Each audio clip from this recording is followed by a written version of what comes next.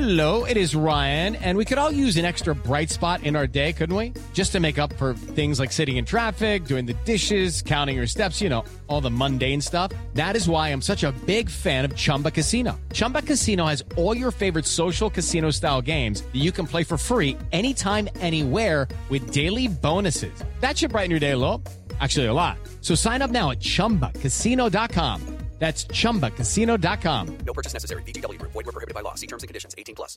Hey guys, it is Ryan. I'm not sure if you know this about me, but I'm a bit of a fun fanatic when I can. I like to work, but I like fun too. It's a thing. And now the truth is out there. I can tell you about my favorite place to have fun. Chumba Casino. They have hundreds of social casino style games to choose from with new games released each week. You can play for free anytime, anywhere. And each day brings a new chance to collect daily bonuses. So join me in the fun. Sign up now at ChumbaCasino.com. No purchase necessary. VGW Group. Void where prohibited by law. See terms and conditions. 18+.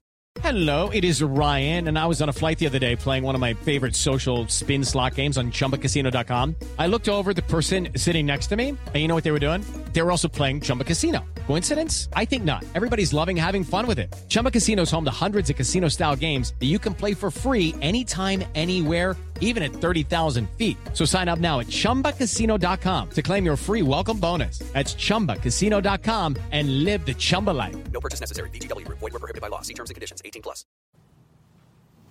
Hello everyone, welcome to the Rugby League Lunch Hour here on loverugbyleague.com. I'm James Gordon, joined by Drew Derbyshire. We're going to talk about the Nines World Cup and Nines in general. Great Britain test match this weekend against Tonga. We'll first have a run through of all this week's Rugby League news. We're sponsored by Betfred, thanks to them as always for their support. Please do keep an eye on loverugbyleague.com day in day out for all the latest news, views and what have you. I'll have a quick run through then, Drew. You stop me whenever you want. A bit of news from the Championship just breaking maybe in the last hour or so. London Broncos have signed Reece Curran from Toulouse, which is a decent pickup. I think there was a bit of a rumour he was going to go last season, wasn't there? And that never happened. And in response, Toulouse have signed Samoa international Frank Winterstein on a 2-year deal from Penrith. Winterstein has played in Super League for Widnes and Crusaders in the past. Did he play for Wakefield? But he had a little stint at Wakefield, but I think he only played a handful of games. So obviously Toulouse moving quick. They've now got Winterstein and Harrison Hansen in the back row, which will good signing. Winterstein will literally playing in the NRL in 2019. Toulouse be the favourites for the Championship, do you think, next season? It's always a tough one, I think, with Toulouse, because you always assume that they'll be up there because they are a full-time outfit. But I'll probably stick to my guns, to be fair, and probably push Lee more towards promotion for next year. But obviously it's early days, and I assume Lee and Toulouse and Bradford, really? Well, no, we'll talk about them, but I assume that clubs will make a lot of signings. I think Toulouse probably lost. I think Toulouse probably lost more home games last season than they would have liked. Yeah. They lost to Widnes. They lost to Widnes at the start, yeah. Lost to Toronto, and then obviously lost to Featherstone in playoffs as well. Did Barrow do? No, they beat Toronto. Did Barrow do? I think obviously Featherstone won out there, but certainly it's their away form, isn't it? A bit like Catalan, isn't it? Toulouse is aways where because realistically, to win the league, you're going to have to, you can't afford to lose maybe more than 6 games, and obviously, that's you winning at least half your away games. Obviously, the issue for Toulouse as well is that finishing first doesn't get you promoted. You've got to get through the playoffs, and it's whether they can win on the road a couple of times to win the playoffs. So yeah, a bit of chopping and changing there. I'd like to see Toulouse promoted though, because I think it'd be good to see Toulouse and Catalans in Super League and see how that little French derby works, see how the French television deal pans out as well. If there are 2 clubs, because obviously you could have one French team that are guaranteed a home game every week. Yeah. There is a bit of speculation that Catalan and Toulouse are going to try and do some double headers this year, so maybe Catalan will play one of their Luke fixtures at Toulouse's ground before a Toulouse or after a Toulouse game, because of course Toulouse is going to be playing at the Rugby Union ground, which it's is a 20,000 capacity, is it? Yeah, a lot bigger. So I think Catalan have played there actually before. I'm sure they played Hull KR there. We're going I might to be France making. in a I couple might of be weeks, aren't we, James? making. Yeah, we're We're there. going to check it out. We'll check it out, I suppose. There's been a lot of news in Championship this week, more so than in Super League. Sheffield have given a new deal to USA International, Corey Macklin. York have signed Jordan Baldwinson on a 1-year deal. They're building a good squad, haven't they, York? York, we didn't mention York then. They've signed, obviously, Danny Wattsbrook from Hull. Chris Jordan Baldwinson was at Leeds and Wakefield. Chris Clarkson, who's James won a Super League title. Signed James Green from Bradford. Yeah, York are good. Yeah, because I mean York did well last season, but they didn't have like Will Sharp as well. They didn't have, and Ben Johnston. York didn't have a brilliant team on paper last year. I think you looked at their team on paper and you didn't really think maybe they would do as well as they did. So obviously this year they're signing players that they're going to go into the season as one of the big dogs. One of the favourites. Yeah. Paul Sykes has signed a new deal at Dewsbury. Oldham have signed James Worthington from Wigan. Swinton have given a new 1-year deal to Richard Lapori. Featherstone have promoted 5 reserve players to their first team. Ross Oakes has signed a 2-year deal with Bradford Bulls. Widnes have signed Pat Moran as well. So that's all the Championship stuff. But let's talk about Bradford then. So there's obviously Bradford, as seems to be the case every year. There's obviously issues with Bradford financially or whatever's going on. Now they're moving to Dewsbury basically. They're playing the home games in Dewsbury because they can't afford to keep running Odsal. Andrew Chalmers, the chairman, basically left or quit or whatever. Chris Brereton was going to take over and then pulled out at the very last moment. Obviously he'd uncovered things that maybe he was uncomfortable with. And then was it at Fans Forum this all got announced? Eric Perez, the Ottawa president, who was involved with Toronto Wolfpack, he's going to become the Bradford chairman. Interim basis. On an interim basis. Nigel Wood is involved somewhere in the background, which everyone's trying to get to the bottom as a share, or his family, as shareholders. And then the Dewsbury chairman, Mark Sawyer, has taken 24.99% shares because you're allowed up to 25% in another club. But, I mean, Bradford's just like, it's a bit like a dog that needs putting down, isn't it? And they've already been put down. They got put down once, and Andrew Chalmers was going to be the saviour. But I feel really sorry for Bradford fans because every time this happens, they're almost like Nigel Wood seems to come along, recommend the saviour, and then it collapses again. What have we already had? We've already had, what was the Indian guy, the one with the Indian restaurants? He was the first one, something Khan. Then they had Mark Green, and then they had Andrew Chalmers, and each one of those was meant to be the saviour. And then now we've got to a point where. Well, what's the fit and proper persons test that the RFL are supposed to carry out? What does this? Well, is Nigel Wood? What does the ideal candidate have to? Is Nigel Wood a fit and proper person? Because in terms of passing the test, because I mean, you look at what happened at Halifax, you look at what happened at the RFL under his watch. Obviously, he took, 300,000 payoff or whatever it was. He's working he's the chairman of the International Rugby League, and it's like maybe fit and proper is not the right word, but certainly there's a massive conflict of interest. I know people have said, "Oh, well, it's not the international game," but it doesn't show rugby league in a great light. I had some conversations with some clubs earlier this year where there was concerns raised about Perez's relationship with Nigel Wood. So it's interesting to see them both coming together here, at Bradford. And that was from clubs who were wanting to get into League One, who were being told that they had to pay a £500,000 consultancy fee to get in, and there was a bit of debate over where that money was going. I mean, it's not healthy for Bradford to be playing at Dewsbury. And you sort of think, well, what's the point in someone taking them over if they're not going to move them back to Bradford straight away? I know. I just think it's a mess at Bradford, if I'm quite honest. But I think they'd just be... You're never going to get rid of the heritage of Bradford.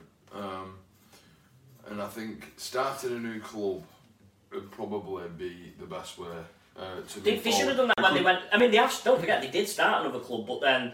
Well, they still have the same name. Still have the same name, and obviously there's all sorts of legalities, and that's a controversial move. They should have, in hindsight, started as. Yeah. Well, I mean, they could start as Bradford Rams now and start in League One and work their way up that way. But a bit of an untidy situation. Should have started as Bradford. Owned by the fans and. Yeah, and stabilised. You could still have the club colours and stuff like that, but a new logo, a new ground. And don't forget, there used to be Bradford Northern, and obviously reformed and Bradford Bulls, and so it's not alien to Bradford. David Taylor says, looking forward to the Bradford discussion. What on earth is going on? It seems like they always start with a clean sheet and then go downhill. If it's not a level playing field, then what's the attraction to buy it, and what are the buyers buying? Well, I mean, that's why Chris Brereton pulled out, because he obviously thought he was buying something, and it turned out there was stacks and stacks of more debt. Yeah, I mean, ultimately, a lot of rugby league clubs, they haven't got anything, have they? Because they don't own the ground. There's no assets to them. The main asset you'd say that Bradford have got is that they're in the Championship. That's and obviously if you were to join, we're told that teams who want to join are being asked for a £500,000 bond. So if you take over a club that's already in, then you don't have to pay that. Obviously, you wouldn't have to get a year out of League One and get promoted that way. There is some value to Bradford Bulls as a brand, but certainly it's diminished over the past few years. So it'll be interesting to see what goes on there, and also thinking about the rugby side of things is whether they can build a team capable of competing in the Championship next season, because they've lost a couple of players. I think it's massive keeping hold of John Kay, the coach. Obviously, But then they had Kay last year and they didn't make the playoffs. Yeah, but they've got to. I think John Kay's a good man manager, isn't he? And I think he's still a big attraction to players at that level. So I think having him there will certainly do him well, retention-wise, but also bringing new players to the club. And can I just comment, how quickly have the Bulls moved out to special measures? Well, I've seen a few comments about that, because obviously I think Witness were in them for at least 6 months. You sort of, and again that raises questions, because obviously you think, well, Nigel Wood's obviously got a nice relationship with the powers that be at the RFL, so is he pulling some strings there? I mean, you look at Bradford, since they were relegated from Super League in 2014, they got to the £1 million game in 2015, but they've not been close to getting back since. Obviously they got relegated and they got promoted again, and then last season was their first season back. And yeah, I mean, you could say first season back in Championship they did okay, but then when you look at what York did, you sort of think, oh well, did Bradford underachieve last season? And I think Bradford, at the start of last season anyway, I heard that Bradford had the second highest wage in the Championship. Well, were they running on a hybrid? Were they running on a hybrid? Yeah. I think it was 12 or 13 players that they had that were on full-time contracts. And so obviously they made a couple of big signings. They brought in Jake Webster from Cass at the time, who the year before was playing in a Super League Grand Final. They spent money on Jai Hitchcock as well, who came in from Cass. They obviously had Chisholm as well at one point. And Bradford, to be fair to Bradford, they've got a couple of great younger kids as well, haven't they? They've got a good academy at Bradford, and they bring them through as well. Well, I mean, that's the other thing. They have to run reserves this year as well, because they've got a Category 1 academy, so Bradford will have to run a reserve team in 2020. So again, that's another thing. Well, is that going to be playing at Dewsbury? David says, what will the admission prices be to Bulls/Rams games if different? I don't think they're doing. Well, I mean, obviously it'd be the home team, wouldn't it? So Bradford will charge what Bradford charge, and Dewsbury charge what Dewsbury charge.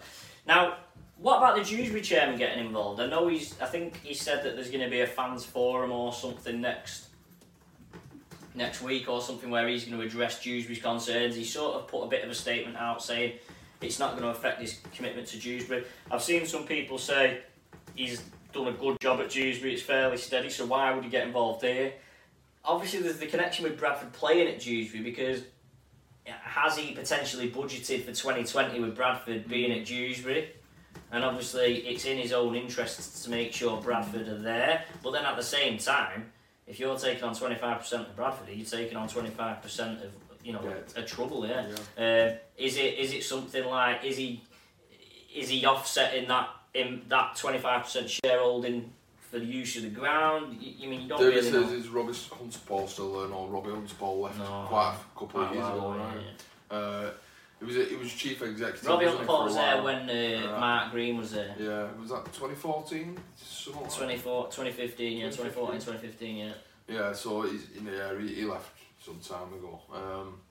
I just hope for Bradford fans' sake, to be fair, more than anything, that they can just become. It's not about returning to the golden era or being a Super League club now for the Bulls. It's just about having a club that you can support. Well, I think the problem is they're losing fans, aren't they? Because fans are rightly getting disillusioned. I mean, the ticket prices last season were obscene.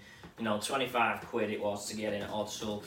Obviously, they keep being sold this dream. This is like the third or fourth time they've been told, "Oh, get behind us, support us, and we'll take Bradford to the top." And it's a bit like the boy that cried wolf now. I'm sure most Bradford fans are now sceptical over anyone who comes along.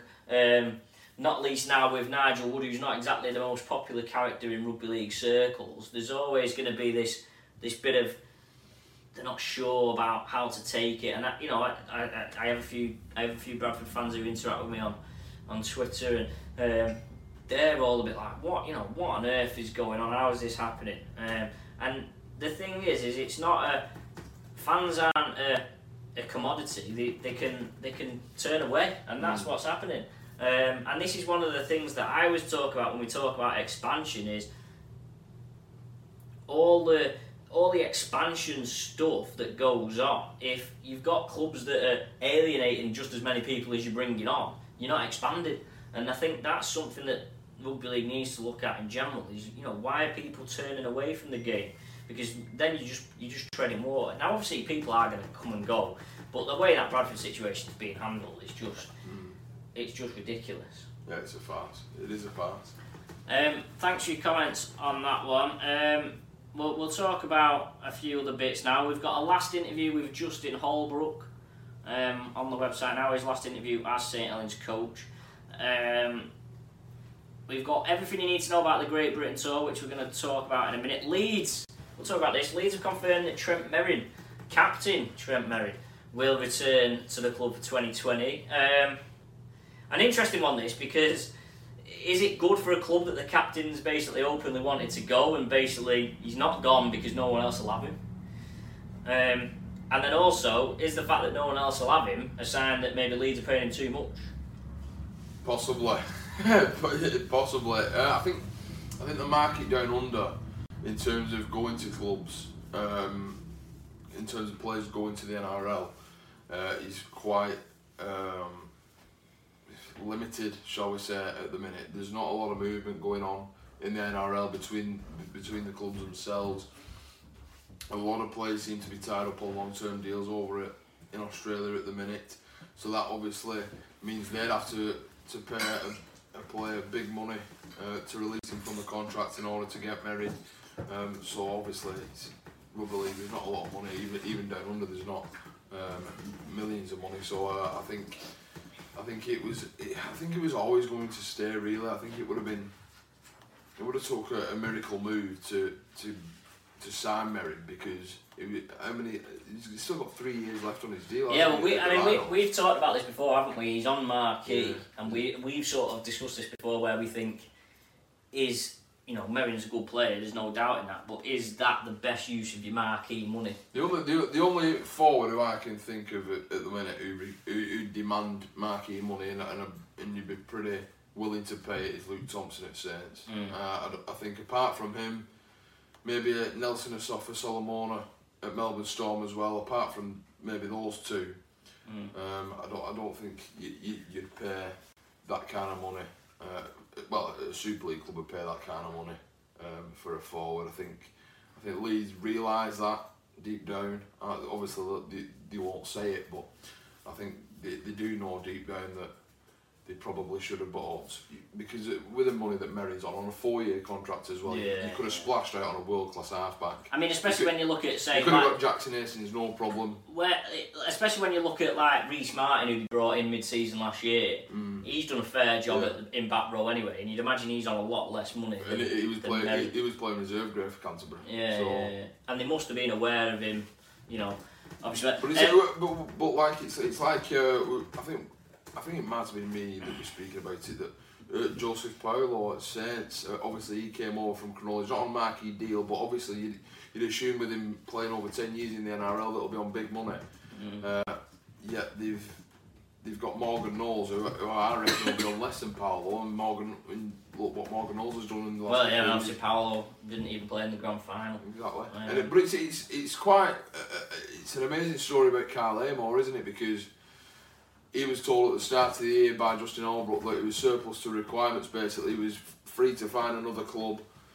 But Amor said, no, I want to prove myself here at this club. He's done well, he's gone well this year as Amor, pushed his way back into the team, even if it is just on the bench, because obviously I don't think many forwards are going to get over Alex Walmsley and Luke Thompson at the minute in that front row.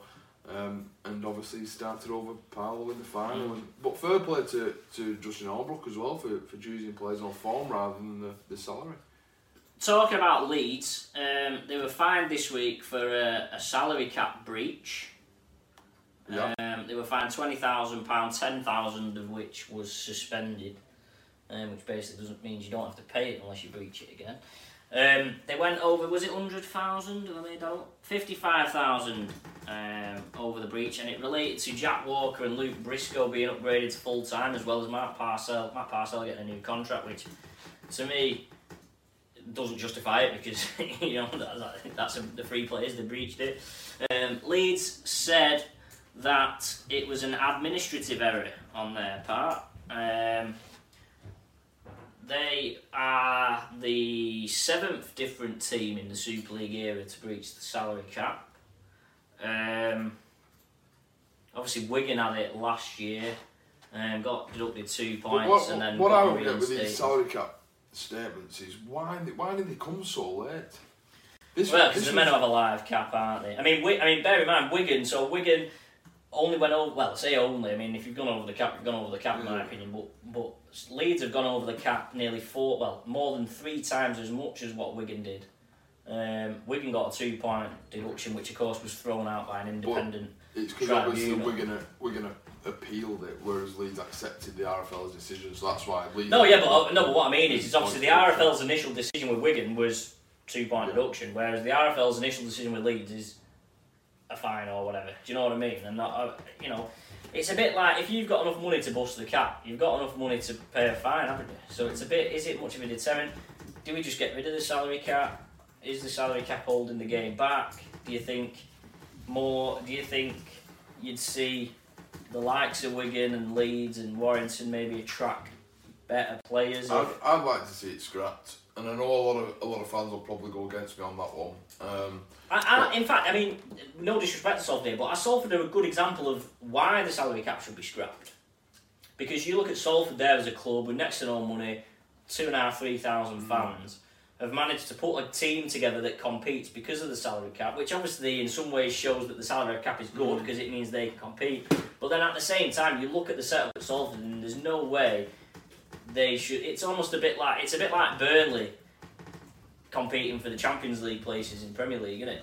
And I know everyone says, everyone's on the same amount of money and stuff, but the infrastructure and the size of those clubs compared to Salford, for Salford to get to a grand final, is a massive. I understand what it's, but I think you'd have Wigan, Warrington, Saints, Leeds, maybe Hull.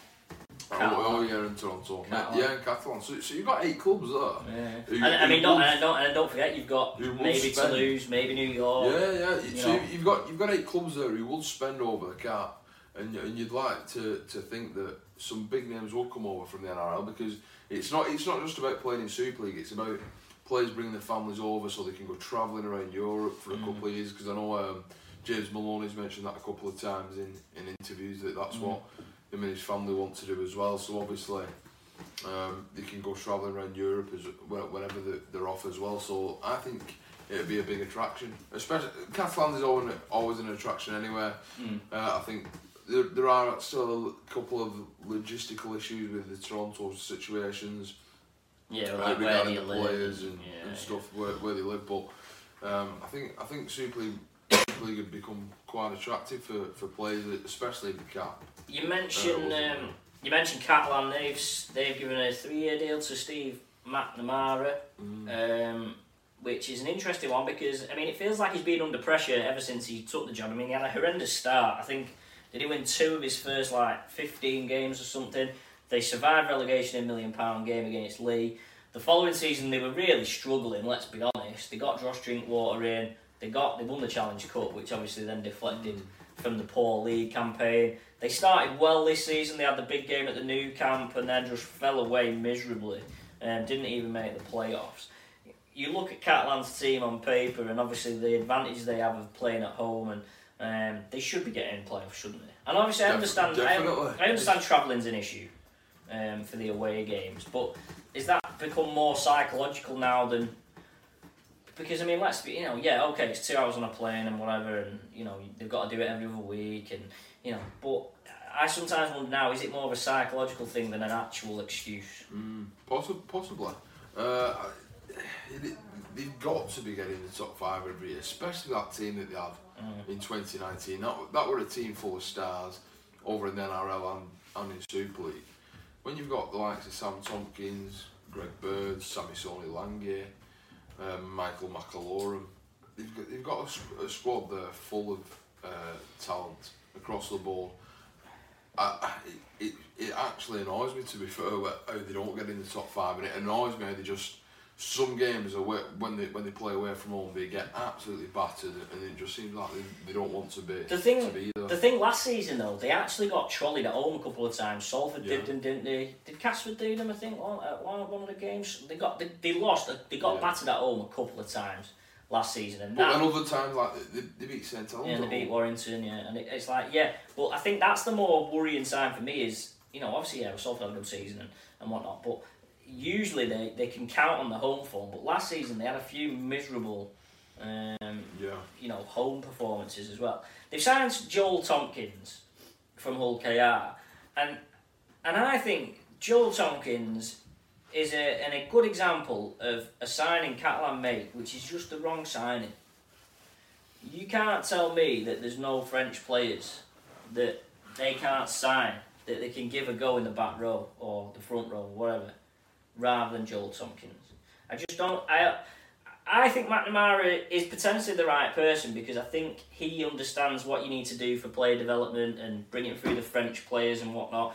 But Joel Tompkins and Matt Whitley in a back row for Catalan, with all due respect to those two players, is there no better French or local players that deserve a chance in Super League? Well, obviously we don't know the French game to a great degree, do we? But you'd like to think that Catalans have got some good young academy players coming through. Obviously, Joel Tompkins effectively replaces Ken Edwards, who's gone to Huddersfield for next year. I wouldn't say it's a disastrous sign. I just think this is. I don't know. I don't know what to think of the Joel Tompkins signing. It could work one or two ways. It could just be a poor move and it not work for all parties, or it could be a really good move. And because obviously Joel's back with his brother, and despite what people say about them off the field, that was only one incident. They played great together for Wigan. I'm gonna. 3 years is a long time to offer Steve McNamara a contract. Especially, would he got that 3-year deal if they had to won the Challenge Cup? I think if they'd not won the Challenge Cup, well, I mean, I think there's a little bit of stubbornness from Bernard Ghost because I think he's almost defended McNamara. He's almost nailed his flag to the mast for McNamara, and I think he's determined to see it through. He doesn't want to say, well, actually, you're wrong, because obviously there was a lot of public speaking last year about Guijo, for instance. They criticised Guijo. And I think maybe Gauss is showing some loyalty to McNamara, maybe rather than the players, and he's basically re-emphasising that McNamara's the man. Ben Hugo says, not sure re-signing McNamara for 3 years was wise. What sort of protocols do they have in his contract? I wonder. well, no different to any other player, I guess. I mean, another forward at Catalan is Jason Battieri, and he pulled out of the France national team this week after becoming annoyed with the French Federation and its level of professionalism, or lack of professionalism. A bit of a worrying one, this, from France, because they did have it's a rather weak team, isn't it, that's gone over to Australia and played in the nines, and they've got a couple of exhibition games, I think. Some minor internationals. They're not even playing a proper country, are they? Well, I think. no, they play the Junior Kangaroos, which is basically Australia's under 23s, but that's got some talent in it. It's got Kaelin Ponga and David Fafita, and they also play the Western Division as well. But they're the kind of games I think France should be playing. Well, yeah, but they should still be playing Samoa or Fiji or something like that. They should. But the point I was going to make is playing internationals, but yeah, by Thierry pulling out, and then say, go on. They've not got Morgan Escray, they've not got any Theo Fage, Roman Navarrete, Matt Corella, Gadwin Springer, Tony Guijo, and then obviously Battieri pulls out as well. Yeah, worrying times really, because surely, and I say this all the time. No Fudiana. I say this all the time about France is the point of Catalan. And to an extent, the point of Toulouse being in the English system is to try and improve the French national team, and it just doesn't seem to be. It seems to be on the decline at the minute compared to what it was 10 years ago. And I think the thing is with that is the RFL, for instance, are the ones taking the flack, if you like, by having the French teams in their systems. But unless the French Federation is going to help them or support them or whatever, it's not going to get anywhere, and that's my concern. That before we go on to Great Britain and nines, a bit more news. Lama Tazi has left Warrington. He is going to Australia to play Queensland Cup, is it, for Serena? Wakefield have signed Josh Wood from Salford. What else have we got here? Anything else we've not been through? No, just Battieri was the last bit. Oh, and Lois Forsell as retired Leeds women player. Let's talk about nines first, actually. So obviously it's the World Cup nines last week. Australia won the men's, New Zealand won the women's. Friday I really enjoyed. Friday was great, and then I wake up Saturday morning. First thing I see is England are rubbish. Second thing I see is Rugby League's a joke, what's going on? Lebanon, 2 players ineligible. They've had the win against France taken off them. And it was just like a typical Rugby League thing, really. Like, you had something good, and then the following day it just turned into a bit of a nonsense. Well, and it all relates to the governance of the game again, because it's like, well, it's an international competition, but it's being run by the NRL, so the NRL are running it by their rules, whereas if it was run by the international rules, then the under-18s would have been allowed to play. It's just like why didn't the NRL check every single player's passport to confirm their age and I mean, like I said, before the game? I've got experience and worked in the administration of other sports, and there's no way that should be allowed to happen. You know, every player is surely registered. Every player, you should surely have the name, the date of birth, everything. And it's not that Lebanon lied. Yeah. They didn't lie in the thing. That, you know, they've been open about it. They just thought it was fine. I mean, the whole under-18s rule is a bit of a farce anyway. Really. Yeah. I mean, you know, you should be able to play no matter how old you are. And obviously, that saved England, because obviously without that deduction for Lebanon, England would have gone out because they lost to Lebanon. I mean, obviously we enjoyed the games. Obviously Australia wins, so that was a bit boring. But it's raised the profile of nines, definitely. And it's put it on the agenda. I know a few players. Did Sam Tompkins said something about it, didn't he? Sam Tompkins wants to see Super League adopt it, but let's remember Brad Dwyer's comments as well last week. Yeah, about Magic Weekend. Brad Dwyer said that he thinks Magic Weekend should be turned into a nines competition rather than it being 13 aside. It'd get more fans into watch it. I don't know. I've said it time and time again. Just scrap Magic Weekend. Have one game at Easter and then the other game at Easter played on the Magic Weekend. There's a bit of a murmur going around that there's going to be some sort of bank holiday nines competition. Is something that's being discussed. That I think because they have the Easter Monday, May bank holiday, August bank holiday, there's been a discussion, I seen it on Twitter, I think Rod Studd was mentioning it, that there's potentially an ongoing 9, I don't know whether it'd be just one-off festivals, if you like, or whether it'd count towards some sort of trophy. I don't know, I enjoy Rugby it. League's got a habit of getting carried away with things. To be fair, I enjoyed the 9s and I enjoyed watching it last week. But I just think, well, in the Super League calendar, where does it fit? Because Yeah, you'd have to ditch the loot fixtures. We've got loot fixtures. We're already starting in January. You've got Challenge Cup, you've got Magic Weekend. The season's ending beginning / middle of October. But then at the same time, we're also saying that we want more international fixtures. So I just don't see, especially for the English-based players and the British-based players, because what do they do? Because they're going to have about 3 weeks off in the year. Nines has almost got to be something. It's got to be a substitute, hasn't it? So it's got to replace Magic Weekend, or they've got to scrap the loot fixtures. They can't have a nines competition at the start of the year. They've almost got to make nines. Maybe nines is. They could have had nines over here when Great Britain are down under, and obviously you play non-Great Britain players in it. Do you know what I mean? Maybe that's the only way you could do it. David Taylor says at least one of our forwards was too wooden for 9s. Bateman did play. Is he injured? He would have been a shoe-in. Well, I think they're probably saving Bateman for Britain. They didn't allow the NRL Grand Final players, did they, into consideration or something? No, he's in the squad, wasn't he? Did Hodgson play? Hodgson and Whitehead played, didn't they? I'm not sure.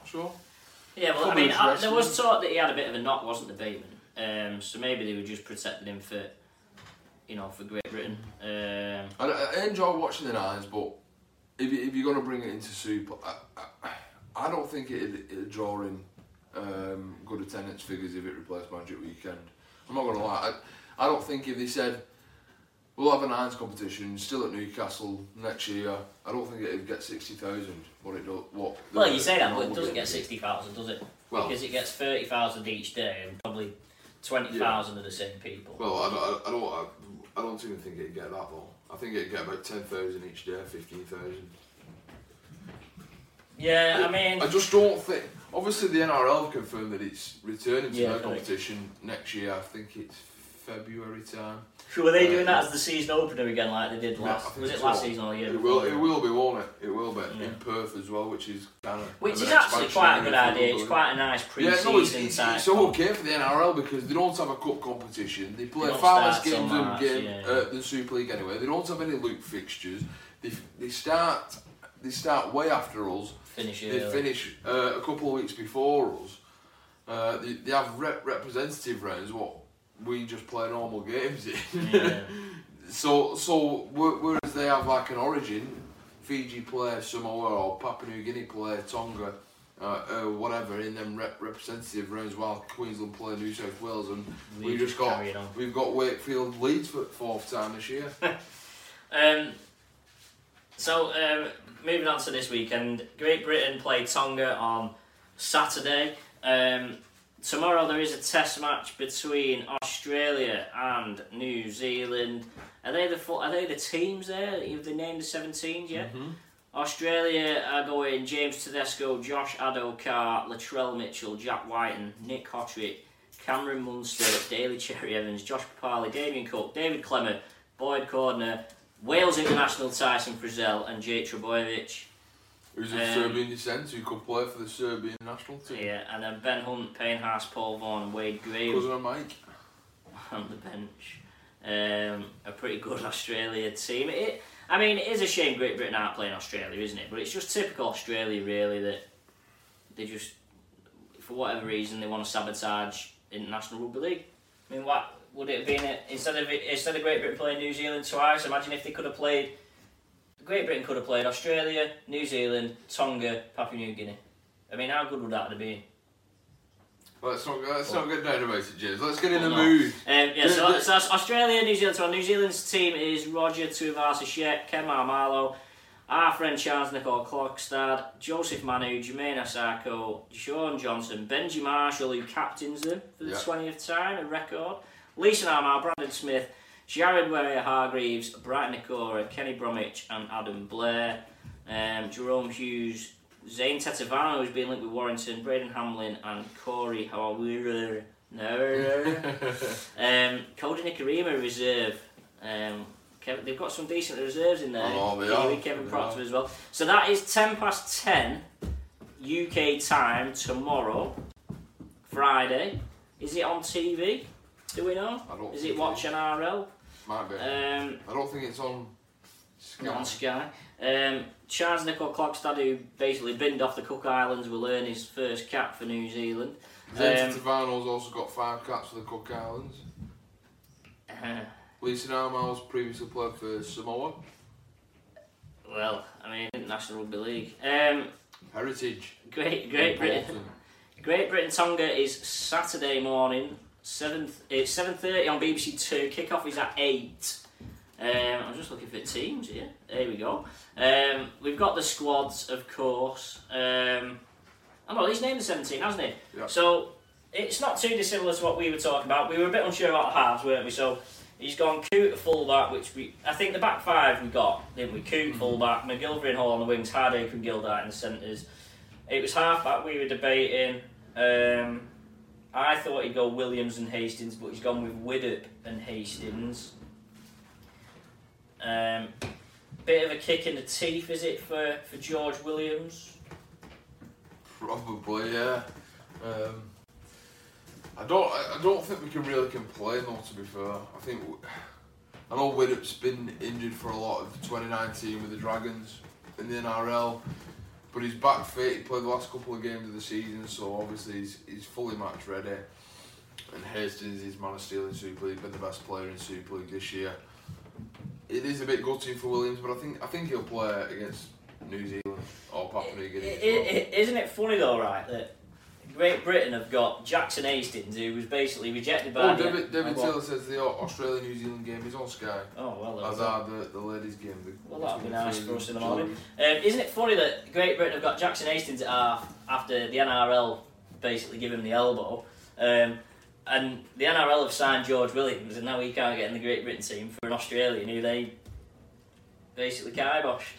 That's ironic. I don't know, but the rise of Jackson Hastings has been remarkable. I don't think any British person anywhere over here has a bad word to say about Jackson Hastings, do they? I think well, apart from the fact that he's Australian. I think everyone kind of likes him. I think apart from the fact that he's Australian, I think everything else is sound, but I think the main issue people have with him is that he's Australian. Well, he's got English heritage. The forwards, we were quite surprised with the forwards because... Well, it wouldn't be on planet if it weren't for his English grandmother, would it? Well, let's not get back. We'd all be playing for the same country, wouldn't we, Adam and Eve? The pack is Chris Hill, Josh Johnson, Luke Thompson, John Bateman, Elliot Whitehead and James Graham. Chris Hill, the big surprise there. I think we had 5 of them 6, didn't we? But Chris Hill's the one where you think, I don't think he's been very good. He's not been at his best for Warrington this season. No, but I don't think he's like everyone's describing or making him out to be a bad player. I certainly don't think Chris Hill's that. Maybe Liam Watts will be a bit gutted that he's not made the side. Not made the squad. Not made the squad, but I don't mourn too much about Chris Hill, to be honest. I think it's interesting to. It'll be interesting to see why George Burgess wasn't selected for the squad. Whether he's not been picked because he's moving over to Wigan or whatever he's doing, or finding a house in Wigan, or if he's just not been selected. Obviously, he's left the Rabbitohs to join Wigan, and obviously Wayne Bennett's coach of the Rabbitohs. So Wayne Bennett obviously there's been a fallout. Doesn't maybe see that there's, because obviously Wayne Bennett didn't really want to keep him, and they didn't offer George Burgess a new deal. So whether he just doesn't really rate him as much as he does the other British props, or unless he doesn't want to be selected because he's moving his family over. I think who knows? I think you look at Hall, Widdop and Hill are 3 Wayne Bennett picks, aren't they? Where they're 3 players that Bennett has continually picked for England, and obviously he's kept the faith with them for the Great Britain team, rather than maybe using players that he didn't know a great deal about. Well, if it was picked on form, Regan Grace would be over Hall and McGilvery. this year. He would. Well, I mean, you'd imagine Makinson would have got in, wouldn't you? No, Makinson would have been in. If he wasn't injured. Obviously, he's injured, so you can't really consider him. But Grace, he obviously played for the Wales in the World Cup Nines last weekend. Scored a great try, by the way. He's been better than McGilvery in Super League this year. Hall's played six games for the Roosters in the NRL, not scored a try in the NRL this year. I'm not saying he's a bad player. I'm not saying that McGilvery or Hall are bad players. Form, but if it was based on form, obviously Liam Watson being there and Regan Grayson being there. The subs that Wayne Bennett has named is Josh Jones, Tom Burgess, Johnny Lomax, and Alex Walmsley. Now, I think 3 of them 4 picked themselves. Lomax is the interesting one because obviously they've gone with a back on the bench. Probably just utility value, I think. Yeah, so is that, do you see him not playing unless there's an injury, maybe? No, I think Lomax will come on because he'll add a bit of zip as well, I think, because he's a game changer, isn't he? He can flip the game on its head. Lomax, when he comes on, he can obviously come on in the halves, or if Coote's not having a good game, or if he gets injured, then Lomax can also slot in at fullback. Or you could do a couple of things. You could move Widdop at fullback and then put Lomax on. Interesting that Lomax got the nod ahead of Connor, who's got utility value, Williams, Darryl Clark. Well, Hodgson's an 80-minute hooker. Plays 80 minutes for Canberra every week, so you don't really have to put Darryl Clark on the bench. Jake Connor, it was out to Jake Connor and probably Lomax to get that number 14 shirt in effect, because Connor can play obviously in the centres, he could even play the wing if there was an injury, play in the halves, but I think just because of how good Lomax has been in Super League this year, that's what's got him on. I mean again, Lomax has been a mainstay in Wayne Bennett's England team since he broke through.